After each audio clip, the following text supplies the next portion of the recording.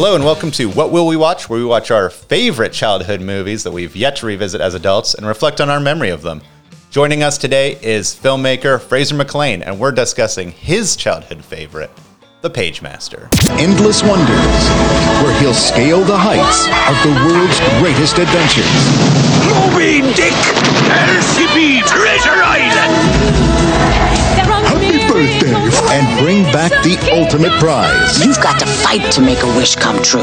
That's it, boy! His own courage. Yes! Macaulay Culkin. You're the greatest. Christopher Lloyd. Build, triumph, fear, and always. Take your family to a world beyond imagination. The Pagemaster. Fraser, thank you for coming on. Thank you so much for having me on. Totally, man. So you picked The Pagemaster. It's this is a movie that I've always wanted to watch. It was a trailer that came up on a lot of movies that I used to watch, but my mom never rented it for us. So you fulfilled a huge childhood dream of mine of watching I'm The actually Pagemaster. surprised you hadn't seen it. A lot of people I started talking to it had seen the movie, but only when they were little kids. Yeah. Like I couldn't find anyone the last week of talking to people about the movie who had seen it like after the age of 10 or 12. So it was really interesting revisiting it because that's when I saw it as well. Like I probably first saw it when I was like 6. Yeah. And it's, I'm not going to lie, watching it did make me feel kind of old. Like partway through, I was like, wait, I saw this for the first time 20 years ago. And it's like, oh. It has a distinct 90s feeling of just like mean kids, dangerous world. Don't worry because you're going to be taken away. Parents that don't understand. Yeah. So you're a director and producer. What's your relationship with movies and TV?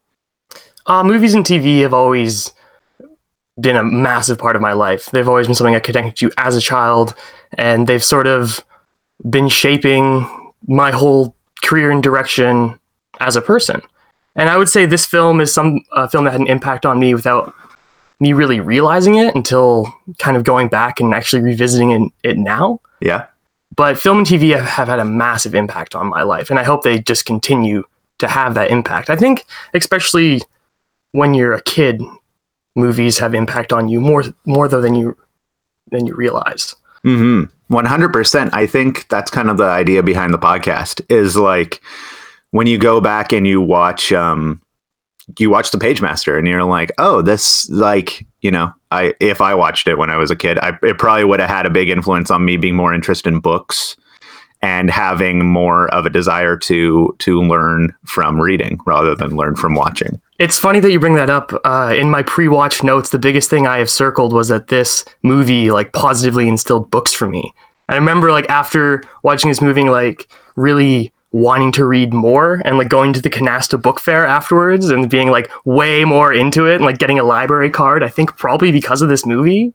Dude, this is something. So we just watched Matilda, and there's these two movies do the coolest thing of making libraries have excitement. Like, and I think that's something that's missing in today's culture, which is if you, I don't know, I don't talk to many kids for obvious reasons because I'm a 20-year-old male without any kids, but none of them, I don't think there's many kids who have entered a library willingly recently.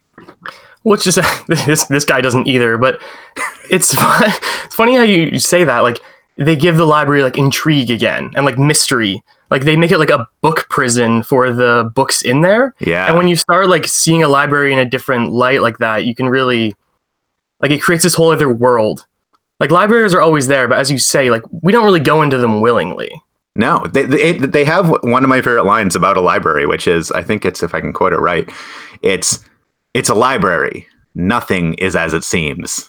And it's like, it's such a great idea because like when you're a kid, even when you tell me library, I'm like, oh my God. But then like, Snorefest. But then when you actually think about how exciting a book is, where like if you look at a bookshelf filled with books that you've always wanted to read, yeah, they're just like untapped adventures that you have to like earn. Yeah, libraries has like an infinite amount of them. like from the library depicting the story, it's just these towering books that go on forever. Yeah. And as you say, you see each one has its own story. It's just like you can literally go anywhere, do anything in the library. 100%. And So then, yeah. No, go for it. Yes. So then what do you think like what movies did you used to watch over and over again? My classic rewatch ones would probably be like Troy. That's a movie I would watch As a kid? Yeah. Oh, more times than I could count. It was a movie I would watch every time I was sick. That's like Gladiator for me. From age like 7 on, it was Troy and old James Bond movies for sure. Yeah. Box sets, everyone you can think of.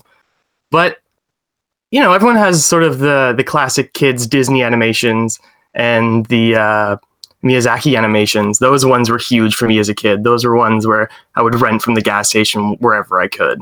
Those were my Disney, I think. I think Miyazaki, my parents weren't big fans of Disney because my mom was a hippie and believed that Disney feeds on kids' nightmares.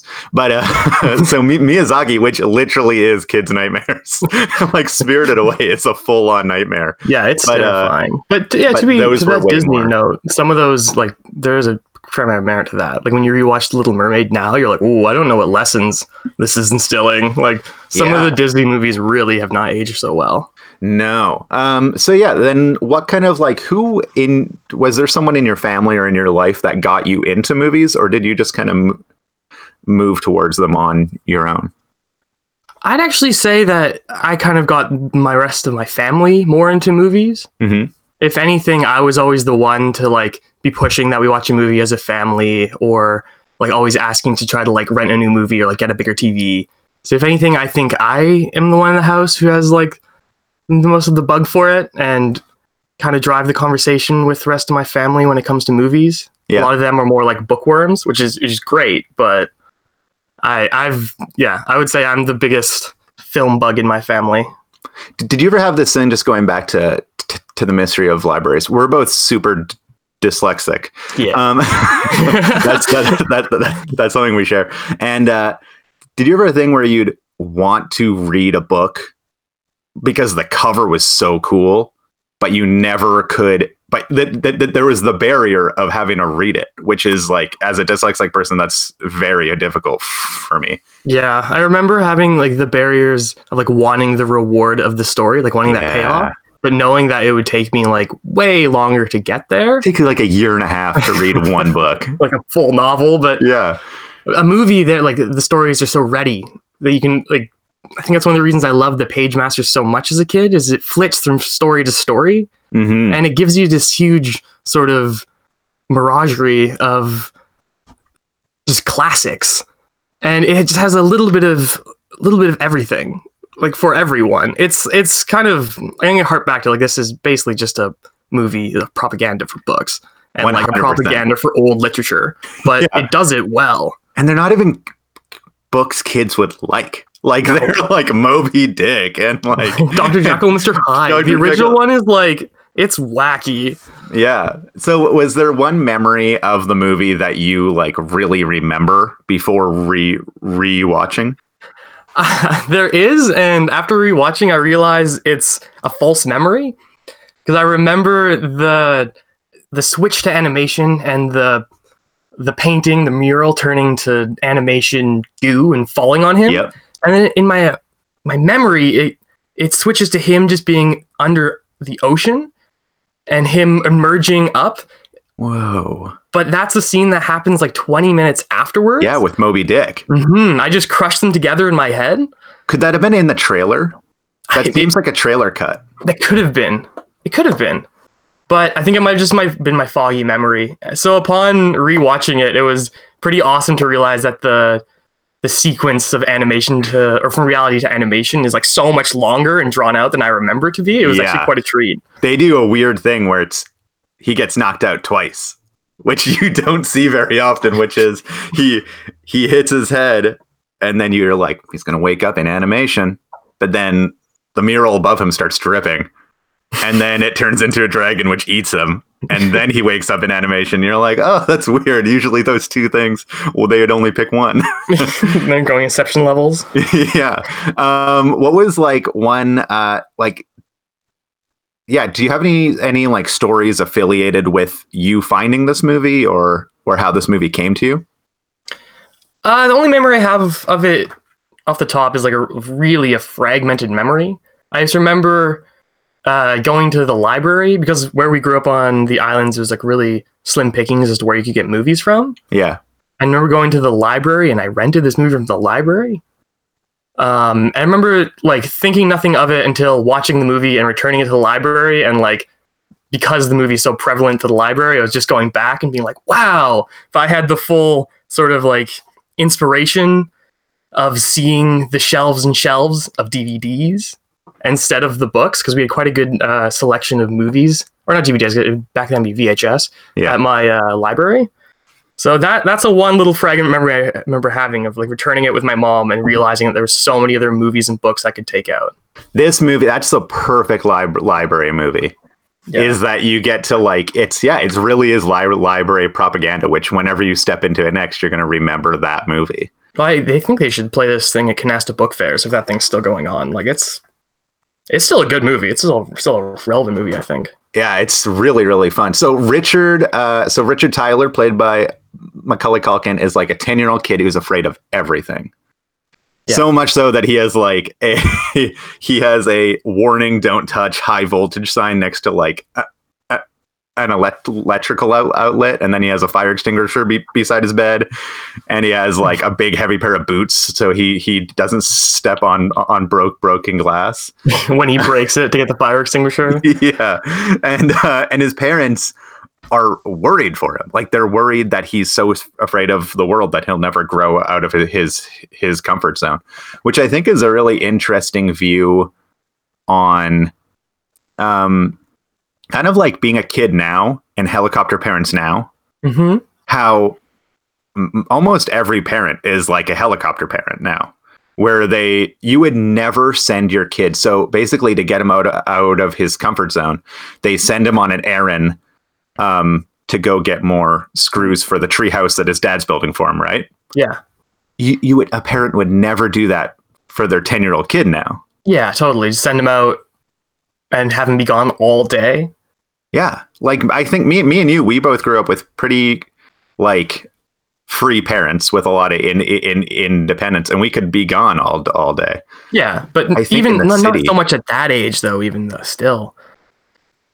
I don't know, this story is like, I think the biggest problem I have with it is the relationship he has with his dad, and how his dad doesn't change at all through the story.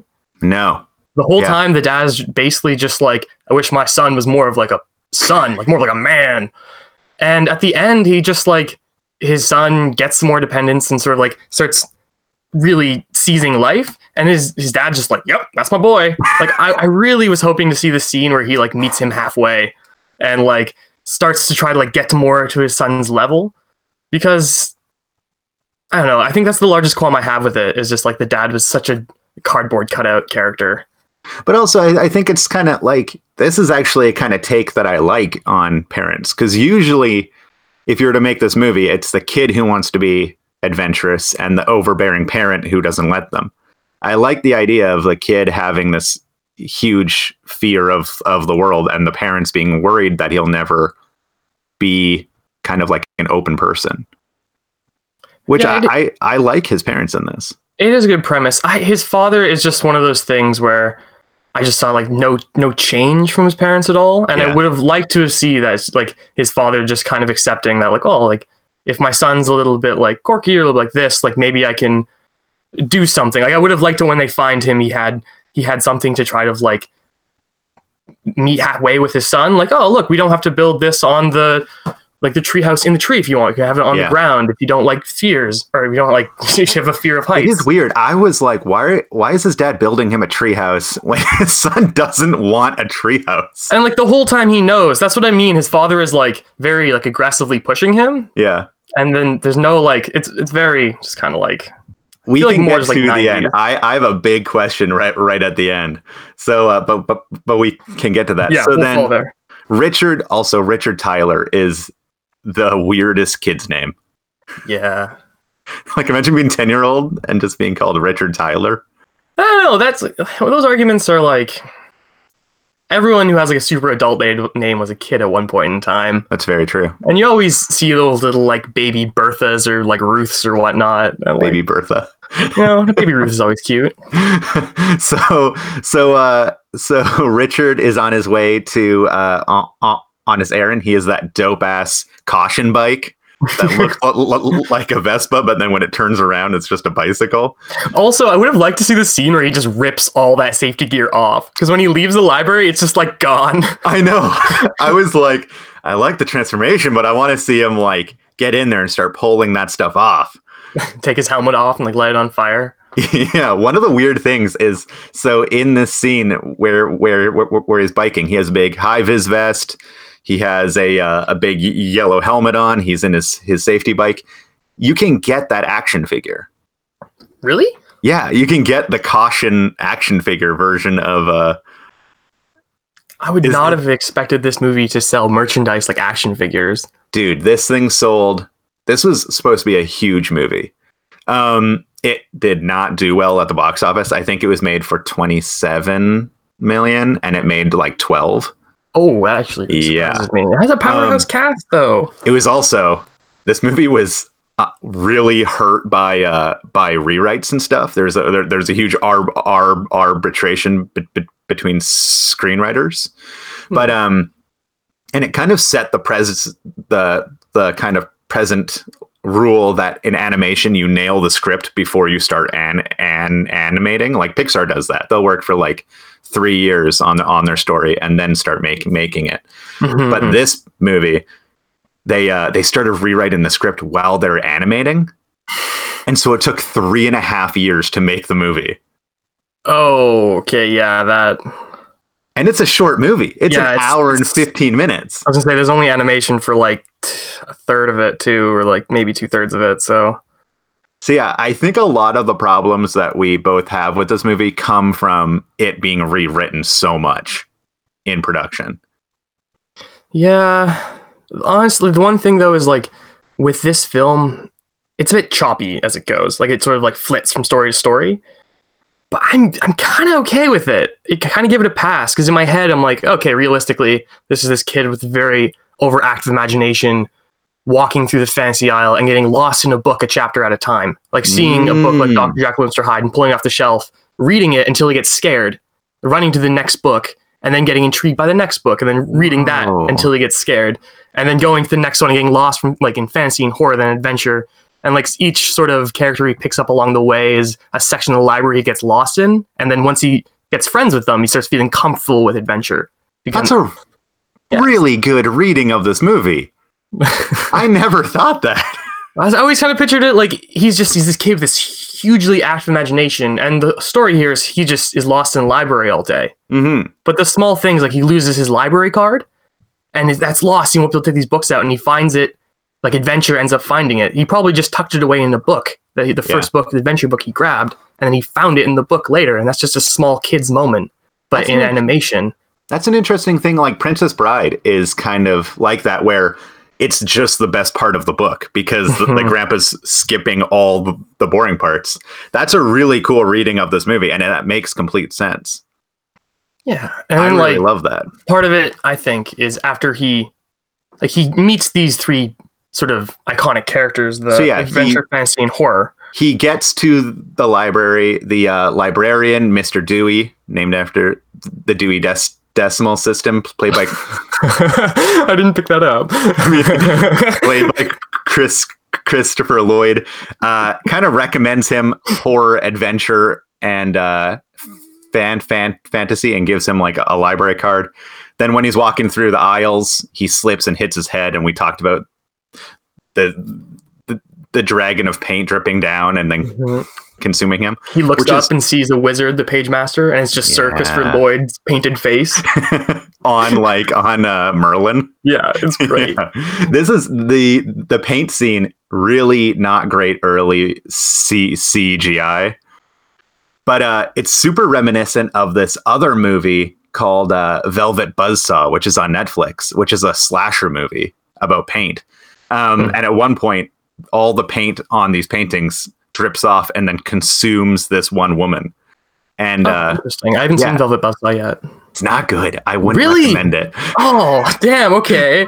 So then he wakes up after being consumed by paint, and he is a illustration. He goes to say cartoon, and then the page master, who's that wizard, is like, no, you're an illustration. And he's voiced by Chris. Hold on the transition for a second, because it was campy, but I actually still very much enjoyed it. I would still say it was probably my standout moment.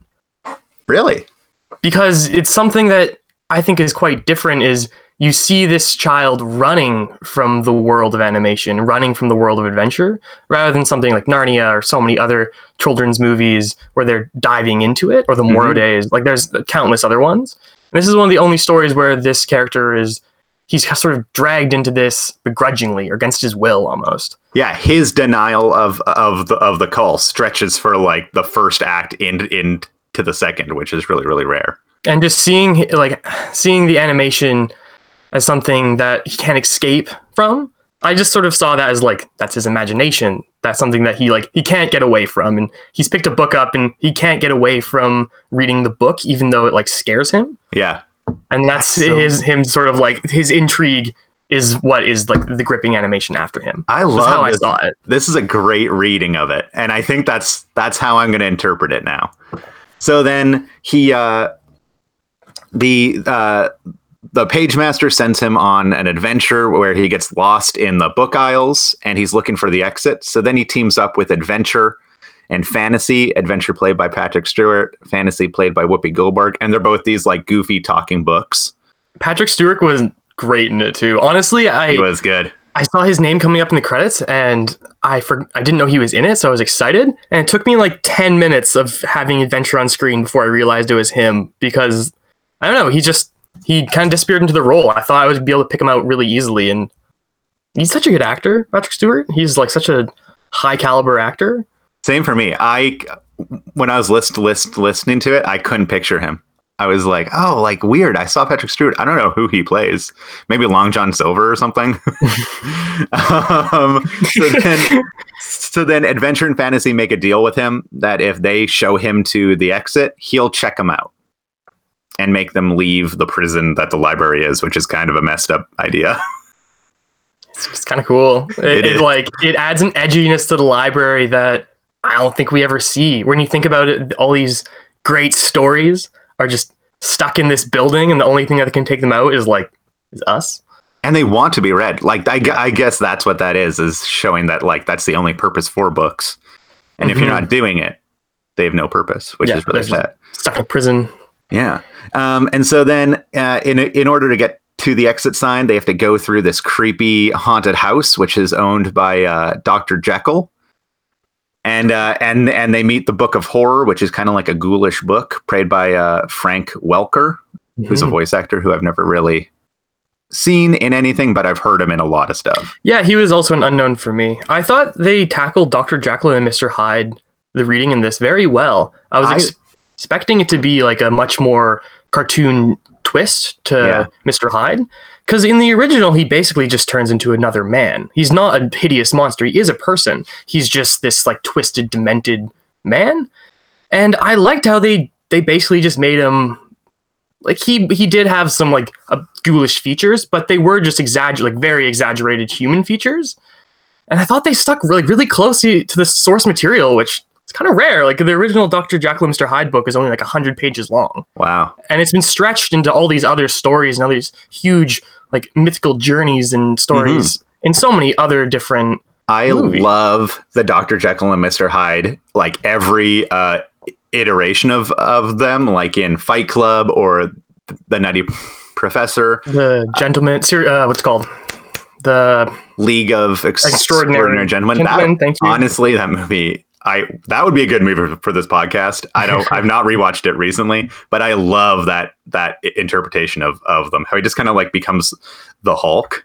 Mm-hmm. But this one's so interesting because he's not like in all those, Dr. Jekyll is like when you think of him, he's usually like a burlier, tougher dude. And in this one, he's like this spindly, weird, almost looks like the Babadook in a weird way. Like he's just like sort of like a baboon, sort of yeah, like strength and ferocity as well. like I'd never really seen a Mr. Hyde like him. Which I is liked how they had kept Mr. Hyde as a creature of quite intelligence. Like he's malicious and like, oh, this horrible creature, but he's a man and he is intelligent. And I like how they, with this story, there was definitely a kid's story, and they they displayed it in a way that was good for kids, but they stuck to the source material of every story like very stringently. Yeah, 100%. It's a really like. I really love how they bring these adult stories to life for kids when kids are never going to read like Moby Dick or Dr. Like they will read them, but it kind of plants the seed of curiosity. One of the things that I really like is that when they show books, every few book spines will have an animated title on them. And so you have books like The Shining, and then you have like the Three Musketeers, and like Sherlock Holmes and the Hound of, I forget what that title's called. Baskerville. Yeah. And there was Alice in Wonderland, and you wrote them down. Beanstalk, and Jack the Ripper, and there was I was kind of going through and Humpty Dumpty, and like the amount that they had there was awesome. And these books like The Shining, and they're just planting seeds for kids to be curious about these books. Oh, actually, The Shining might be the exception to what I was about to say. From what I was looking through, I couldn't find any book that wasn't in the public domain. All Shining, the stories are. But The Shining isn't, but all the stories that they do, like, so they go to the sea, they escape the mansion, and they go to the sea where they're shipwrecked by Moby Dick. Mm-hmm.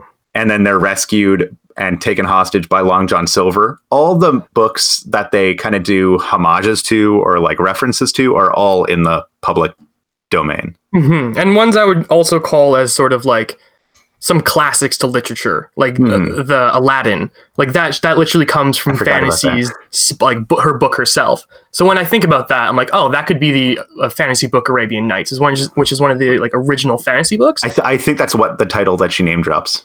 Oh, sweet. Yeah. But, well, like, you see things like that, or like Jack and the Beanstalk, which is a story that's been told a million times over in every single medium. It's like one of the most classical OG stories, and that's really the moment where he pulls himself out of his lowest in the dragon's belly and pulls himself all the way up to save his friends. So I think, like, they've been very smart in the stories they've chosen. Like, they've chosen things that they might identify as, like, great classics, or what a story that everyone would know to be the biggest defining beats. It's kind of like they're leaving no one behind. Like they're choosing a story that literally everyone knows. Like I feel like everyone knows Jack and the Beanstalk. Like you can't not know it. And so by tying those into the biggest beats, like they're kind of grabbing every audience member. And it's like an entry point for readers where almost anyone can enjoy the book of Jack and the Beanstalk. And it's not like so you've read Moby Dick. Yeah, what's the age where you can start enjoying Moby Dick? Like 40. No, Moby Dick is one of those books that he'll go on for like an 85-page chapter about how white the whale is. I'm not even joking, just literally how white it is. And it's one of those books that it's like a great work of art, and it's like a beauty, but after the fact. It's one of those things like a marathon that when you've gotten through it, you feel accomplished and amazed, and you're so happy that you went through it. Yeah. But reading about the Pequod and like actually putting in the legwork for Moby Dick is something that I think like it's a good thing to plant in this story as like something to aspire to read, but it's the same thing to aspire to read like War and Peace, where no matter what, it's going to take you a long time. It's going to be a brick. Even people who say they love War and Peace have probably only read it once. It's like your veggies, where you got to get that nutrients, but it might not always be as good as like candy. Yeah, it's like Citizen Kane. It's like a great movie, but I think I've seen Citizen Kane maybe twice, maybe. Yeah. So, I feel like people love talking about it, and it gets harped on a lot. But as an actual story, It's pretty heavy-handed. And there's like a huge chunk in it, which is about like how to hunt a whale, and that like there's a huge chunk about the actual like craft of hunting whales and the industry, right? Oh yeah, multiple chapters about just like whaling industry and which whales are the best to whale and why. And you glean a lot of information from it, and I think it's a great book to read. Actually, scratch that. I think it'd be a great book for everyone to listen to on audiobook. Yeah. Because the actual book is like, I don't even know, like 1,600 pages or something. So you think Richard was walking through, kind of flipped to that one chapter, read a little bit about Ahab, and then was like, I don't want to read about all the other 1,600 pages. I think then so. put it back. I love because that. a lot of the story is like same thing with Treasure Island. When he flips to the part, and when we're there for a linear chunk of the story. Same with Moby Dick. God. That part of the story is a linear chunk, and then he leaves, and the story continues. Yeah. But we're not in Treasure Island and then flipping from like beginning, middle, end, this, that. That chunk of the pirates getting to the island with the cabin boy and finding the one piece of gold is a part of the story, and it continues on after that, but not with us. That cabin boy part creeped me out so much. I was like, can you say that in a kid's movie? Can you say we'll make him our cabin boy and then move your eyebrows really suggestively? Yeah, these are pirates. I don't know. It's Long John Silver. So he scares kids movie. He scares Long John Silver off with a sword. And at this point, he kind of like loses his like library card. And you think it's going to be a bigger moment. This is something that I kind of have like a problem with the movie. Is that every obstacle just goes away. Instead of them solving it, the obstacle just goes away. Where the library card goes missing, and then Adventure just steps on it and finds it. I disagree. I'd say the largest obstacle in this story is him facing his fears, and we see that happen in an epic way. But at the end, a little bit. With him literally running away from safety to go back into like the heart of danger to save 3 friends. Mm-hmm. And that's huge. He doesn't have a relationship with anyone so far. He won't do anything even to endanger himself. So going back to like endanger himself against other people. Yeah. And that's the best part of the movie. Exactly. But things like Adventure finding the library card. I've been reading that as still like, this is a young boy lost in the library for an afternoon. He probably lost his library card and had an hour of being scared that he wasn't actually going to be able to take these books out. And then he found it in one of the books he had, an adventure book that he just tucked it away in. So him finding it in the book is like, I'm okay with that. It makes sense to the way I'm reading the story. So then they go on like a montage through all these different stories with the song "Whatever You Imagine" by Wendy Moten. In the pantheon of animated kids movies theme songs from the 90s. Okay, you got you got Tarzan with Phil Collins. Mm-hmm. Who else? You got what are some other good 90s animated movies? Oh, The Lion King. Lion King. You got some great theme songs. Where's this one rank for you? It's kind of underwhelming in the theme songs. The theme songs are like, they're always there supporting the imagery. Mm-hmm. I would say that I couldn't notice anything where like the animators took a chunk of music and said, we're going to animate to this sequence. I'd say they matched the other way around. Yeah, I felt like it just kind of like they needed it. Every movie back then had that. And so then they needed it. Yeah, it just kind of felt like, okay, we've gotten a movie, now we need a score. Let's grab a guy who's like used to doing these scores. And they did kind of run of the mill. Honestly, It didn't stand out to me too much. No. So they follow the yellow brick road, which leads to a high mountain with the exit sign at the top. But there's only one problem. The mountain is being protected by a dragon. So the books create a distraction. They get on a magic carpet from fantasy and they fly to the top.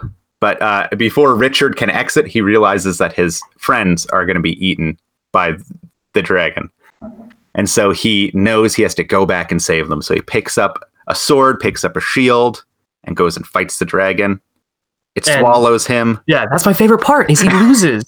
It is great. The best part is he faces his fear and he loses. And I think we see a full hero's journey in him. This is him at his lowest moment, and then he has to overcome and change in the dragon's belly to come back up through, like, stronger. This is besides the Christopher Lloyd monologue at the beginning, where he says, "Consider the library card your passport to the unexpected and beautiful world of books."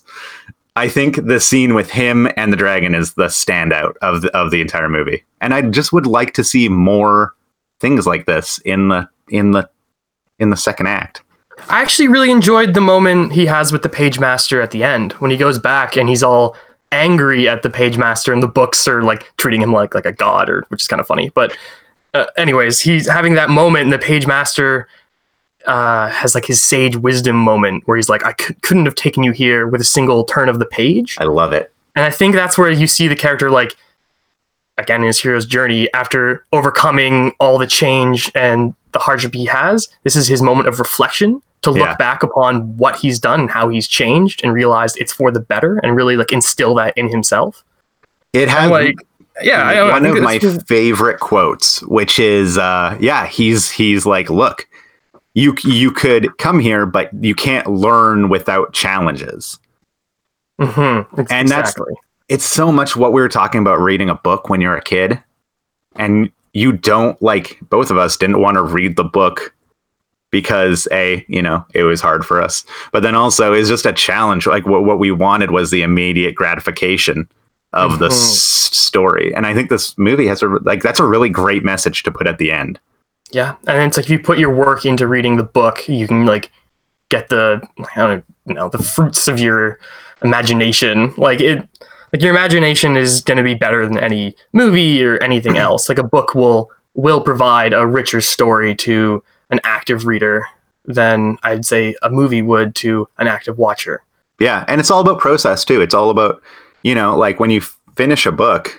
I always get a little sad whenever I finish a book, because it's not about finishing it. It's about the process of reading it. And I think that's what that line really speaks to. Mm-hmm. I think it's also speaking to the feeling of accomplishment you get when you finish a book. Mm-hmm. With a movie, you don't get a feeling of accomplishment when you finish watching a movie. But when you finish reading a book, as you said, it's kind of bittersweet. Like you've been with that story for so long, and now you're putting it away.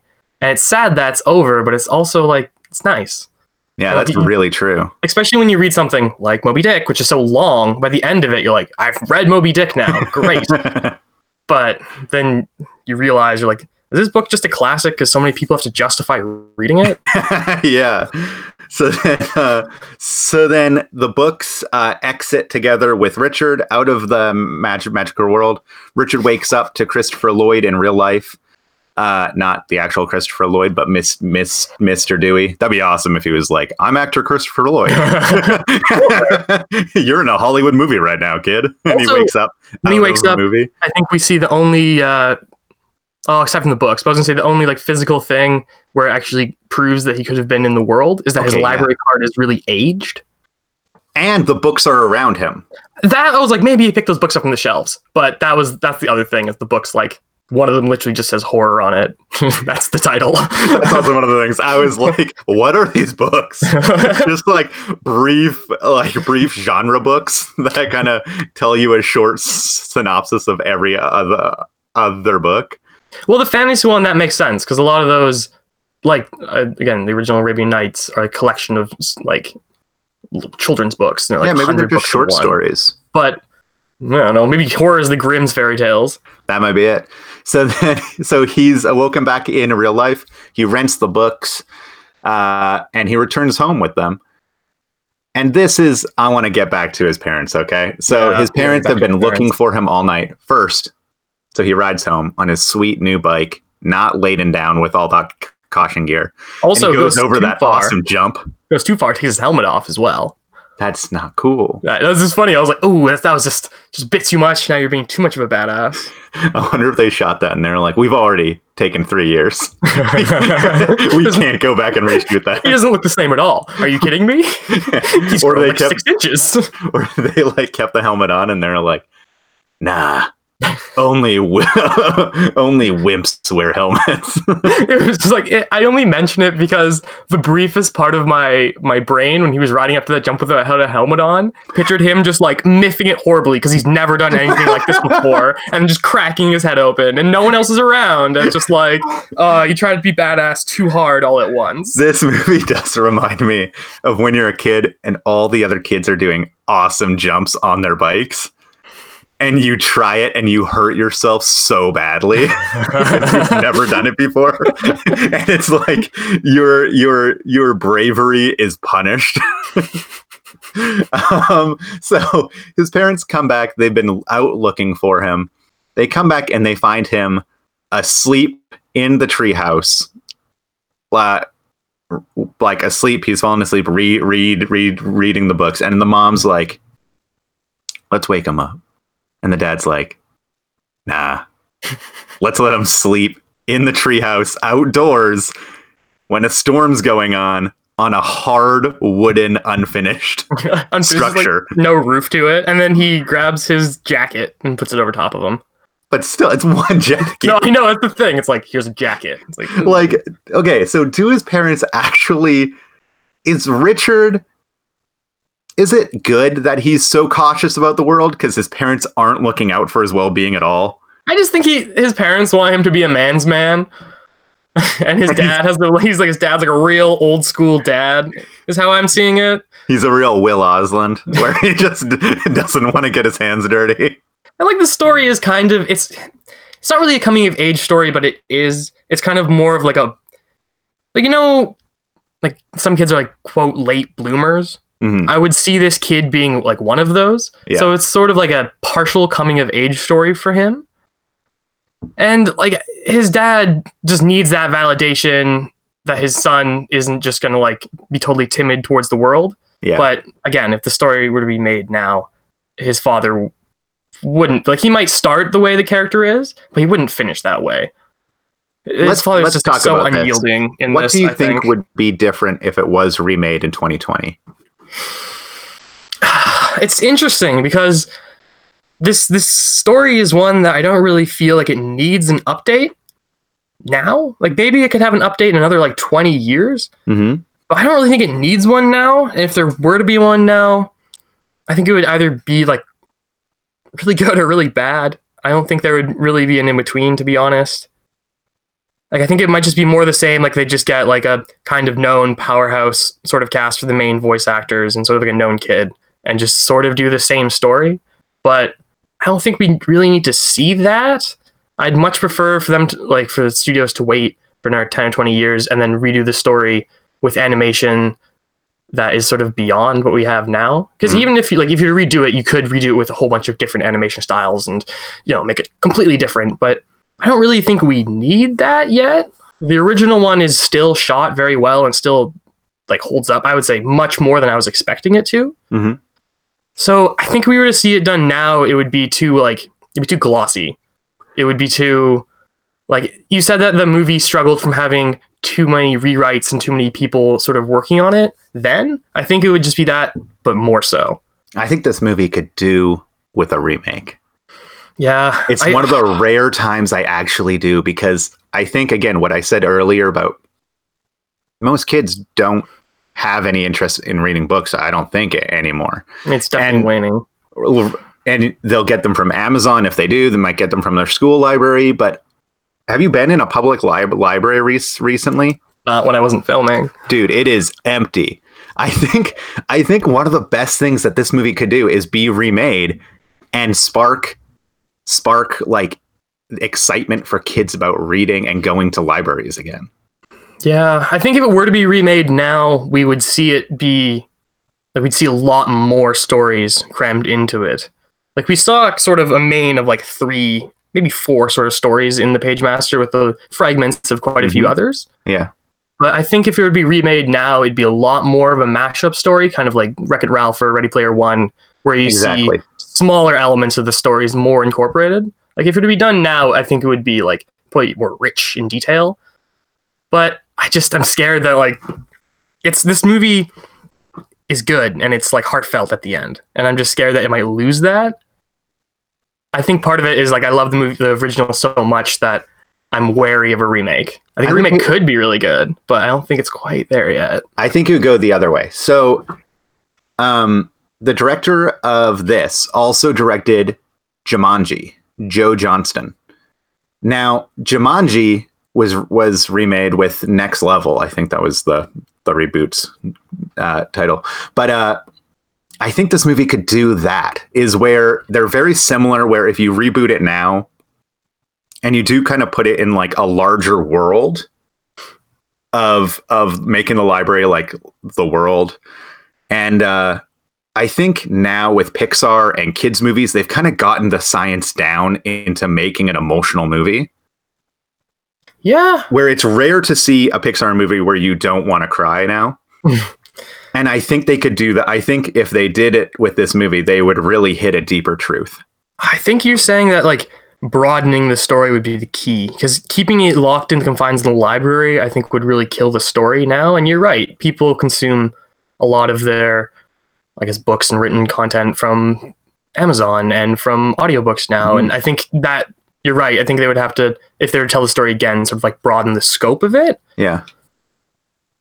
But yeah, the Jumanji one is a really good comparison, because the remake was something I was expecting to be quite bad, and it was actually, I enjoyed it. Yeah. And it was very different from the first, but was still like stuck true to the original story. Yeah, it was really updated, and I wonder if they would even set it in a library now, which is weird to say, but I think they would, but I wonder if that is the best place to set it now for where books are in our culture. That's what I mean. I could also see them, like, honestly seeing it, like, pulling a move and setting it, like, online or in, like, the digital space. Like, the library could be better. We're making books cool. We're putting it digital. One thing, though, if they were to remake it, I really would hope that they still stick to the classics for, like, the majority of the things. Like, I would still hope that they pull from the public domain for almost everything that they riff on. I think they could, because it's so much cheaper. No, that's the thing, right? I think they're actually encouraged to stick to those. Like there would obviously be some tie-ins and things, like there was The Shining in this one, but yeah, like but that's just in the background. And yeah, and I really did like how it was public domain, because again, it's for everyone. Like, it's the stories that everyone has read, and it's the stories that everyone know. And retelling the same stories over and over again it's just part of it. It's kind of like the Fenavoir Tapestry. That's like, that whole series is just about like retelling the same stories that mankind has been telling over and over again. Yeah. Now, if we were to recast it, do you have any ideas for casting? I think Patrick Stewart still works. Right? Honestly, I could totally see him continuing on. I would hope that the kid would be a no-name. I wouldn't want... Like, Macaulay Culkin he's great and whatnot, but I would want it to be someone who the kids can't associate with anything else, because that's a role that the kids really need to put themselves into, 100%. I think, because that's something that, like, they want to be swept into the world and put themselves into that imagination land, especially when it switches to animation. It's so much easier to put yourself into that character. Yeah. So if it were to be cast, I would really hope that the main is a complete no-name. Okay, so we're going no-name kid. Then I was thinking Octavia Spencer for fantasy. Ooh, I was thinking Beyonce. That's good. And then I was also thinking Adam Sandler for the horror book. Oh, that's good too. Doing the ghoul. That's good too. I could see that. That could work. And then if Sir Patrick Stewart is like, look, I'm riding high off my Logan money and off my Emoji movie money, where he played Pooh. Right. Yeah. You know what? I think we could get him. But but if they want a bigger name, I think Ryan Reynolds would be good for adventure. I was going to go Antonio Banderas. Whoa, I like that one too. I think we should replace him with Antonio Banderas. Ryan Reynolds just has such he's almost too suave. Yeah. He'd be like spy. Yes. Or like mystery. Or like sci-fi. Yeah, okay, I could see that. Or like noir, maybe. Yeah, he'd be the noir / mystery cameo. That's so true.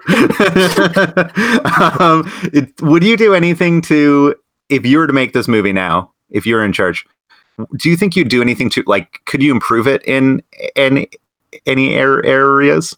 The only thing that I would say that I would do differently is this movie really did help open some sort of creative doors for me, and just realizing, like, seeing the blending of animation and classical storytelling, like live action, is something that is becoming more and more prevalent now, but as a kid was pretty rare.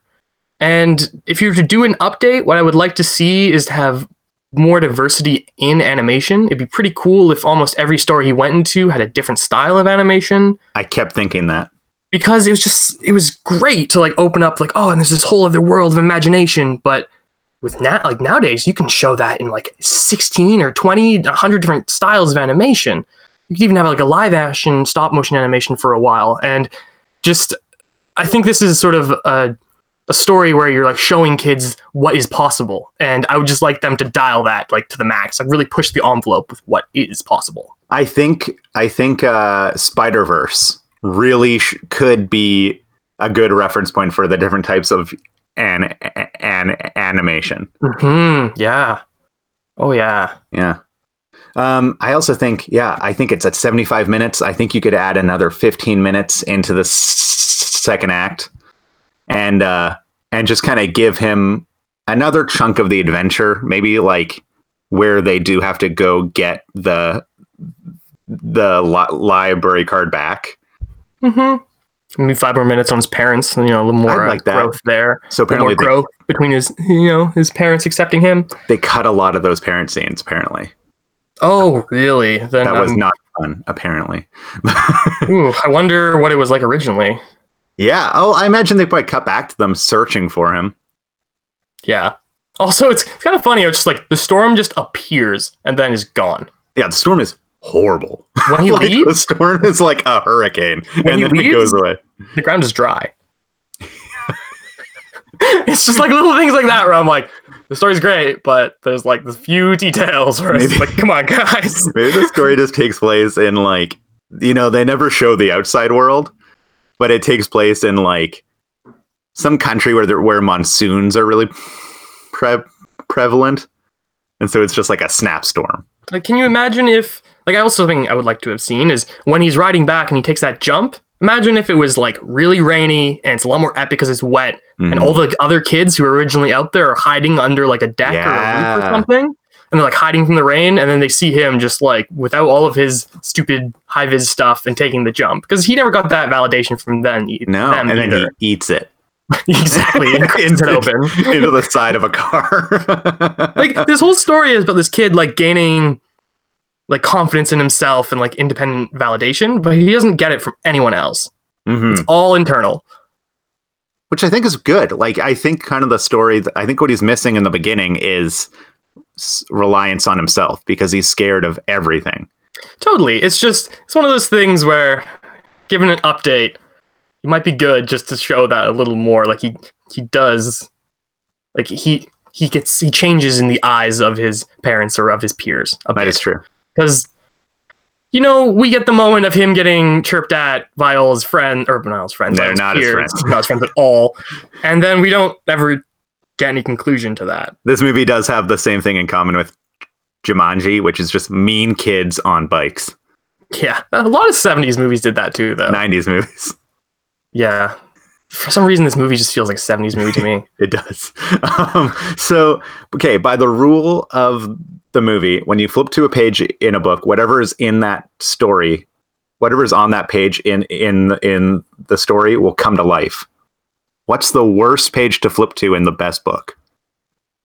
The worst page to flip to in the best book.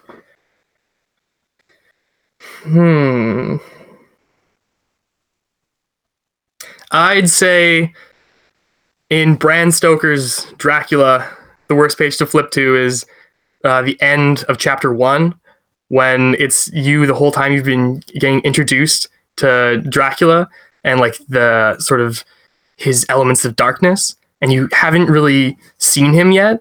And then it ends with a normal mortal going into Dracula's house and seeing him and meeting him for the first time. And they just show how cavalier he is, but then also how much of like a wolf he is. Because it paints this setting of like, it's so beautiful and it's so intriguing, but that character has no way out. So Dracula comes to life and you're the mortal. Yeah, it's like you're the mortal and you're stepping into his like den, and then him just like very casually, like very calmly talking, and then you realizing that there's no way in hell you're getting out of here alive. So my choice would be Harry Potter and the Goblet of Fire. Okay. And you flip to the last page, or one, like the second half, when Voldemort comes back from the dead. And so as soon you flip to the page and there's a cauldron, and he raises from the cauldron. Ooh, that's a pretty good one. The moment of like where the whole world is basically going to descend into darkness from this stroke. It's a good moment. And he's at his most powerful too. Yeah. And pissed.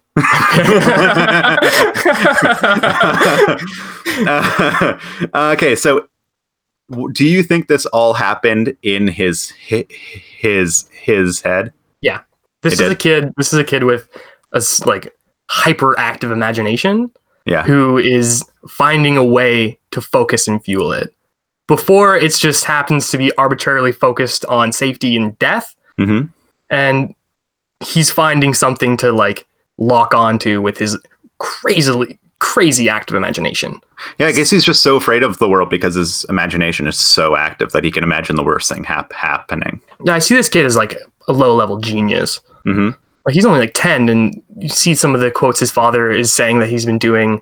Like he knows about blood clots from shin splints and stuff like that. I was trying to figure out, is he like a Rain Man almost? I could see him being like a genius and like maybe on the spectrum a bit, maybe, but I think it's more of just a story of like someone who's, again, a late bloomer, someone who just sort of has to come to terms with the world. The world is a big, scary place, and he's realizing that all at once. And he just needs like a place to focus that imagination on, I think. Yeah, I think Richard Tyler comes into his own in college.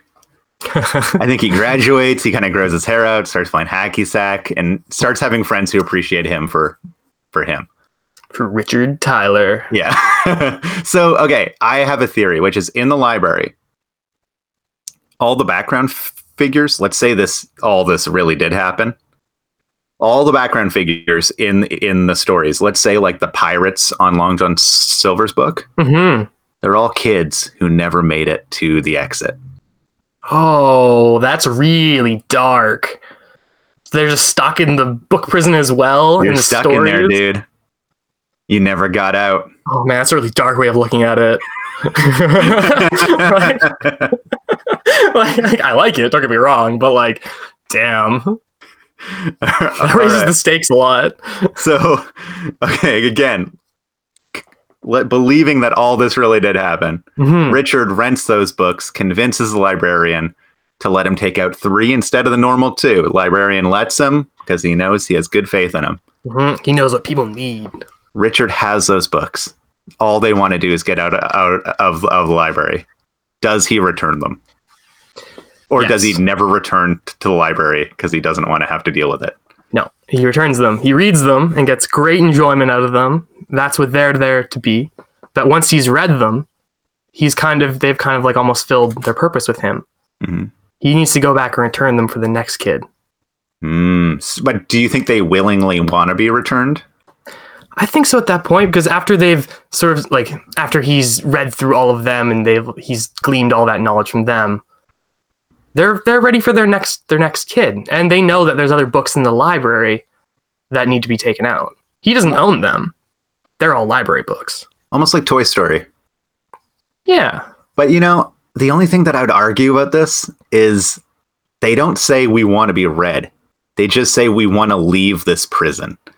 So I think he does return them, but I think they don't want to be returned.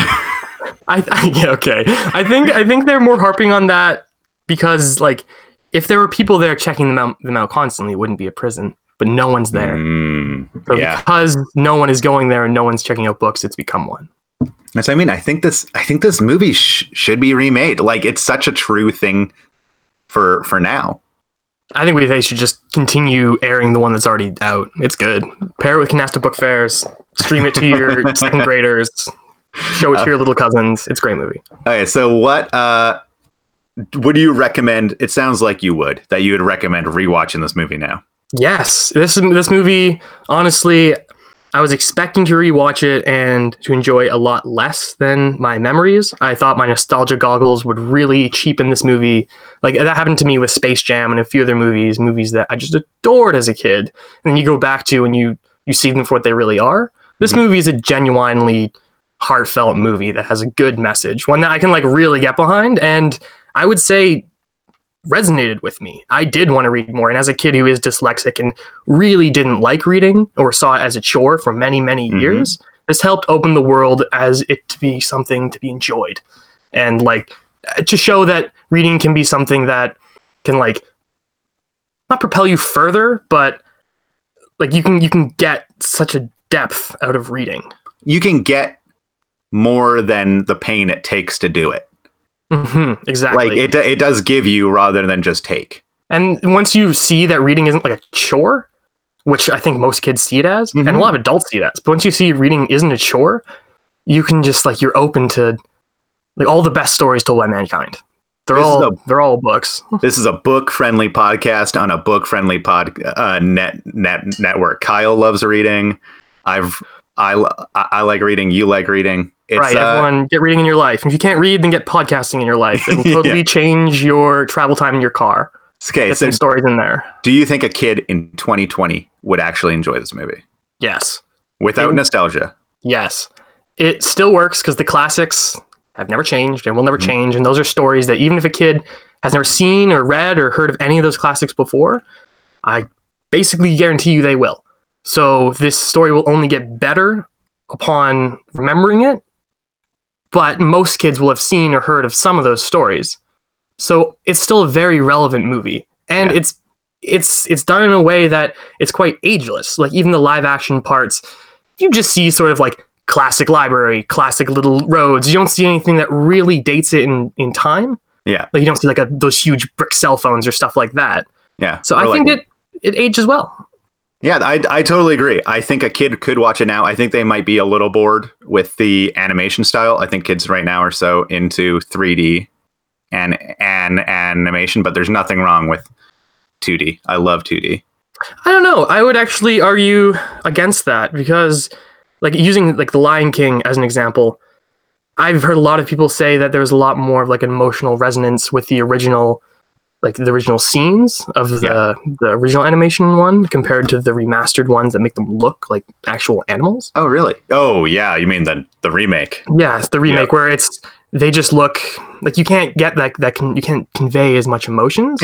Yeah, they're anatomically correct animals. And the classic animations, like they just go for the pure emotion. So I think it would hold up, just like a movie like The Aristocats would still hold up. There's some moments in that movie which probably shouldn't, but it's a movie that was made I don't even know how many years ago, and you can see that it's still classically drawn, but it's done in a way that's so beautiful that it ages gracefully. Yeah. Now you can find this movie if you do want to watch it. You can find it on iTunes and Amazon to rent. I think it's usually about $4. It's not on Amazon anymore. Oh, damn it. Sorry. Never mind. Where did you watch it? I watched it. Okay. Legally. Okay. I watched it on iTunes. I have it for another 48 hours. I love it. Okay, so recently, what's one movie that you've seen that would have been your favorite movie as a kid? Top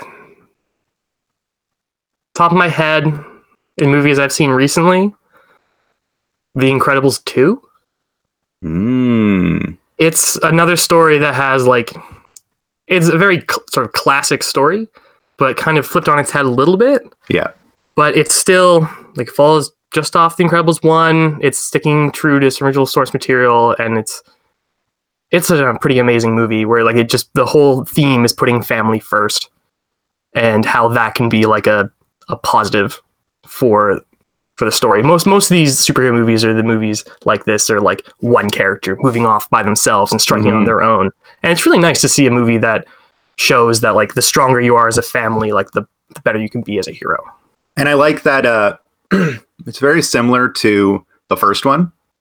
but it kind of flips the roles where first one's the dad's movie, this one's the mom's movie. And they still, it still follows the things that you love from the first one, but it still creates new ideas. Yes, absolutely. And the kids have like an organic development going through it. No, that movie's incredible. Now, you're not on Twitter or Instagram, correct? No, that's correct. Currently, I am on like no platforms. Well, you can find me at Willem Osland on Instagram. Fraser, thank you for coming on. Well, thank you so much for having me. It's been an absolute treat being here. That was Pagemaster 1994. Join us next week. Thank you. Thank you for joining us on this episode. Just a little note after. I don't consider myself a political person, but in regards to the Black Lives Matter protests that are happening, they're really important, and any support you can offer helps. Most likely, there's a protest or an organization in your city. If you don't feel comfortable going out, you can donate. I chose to donate to the National Bail Fund Network, but they need your support. It's an important cause. Stay safe, educate yourself, and keep fighting. Thank you.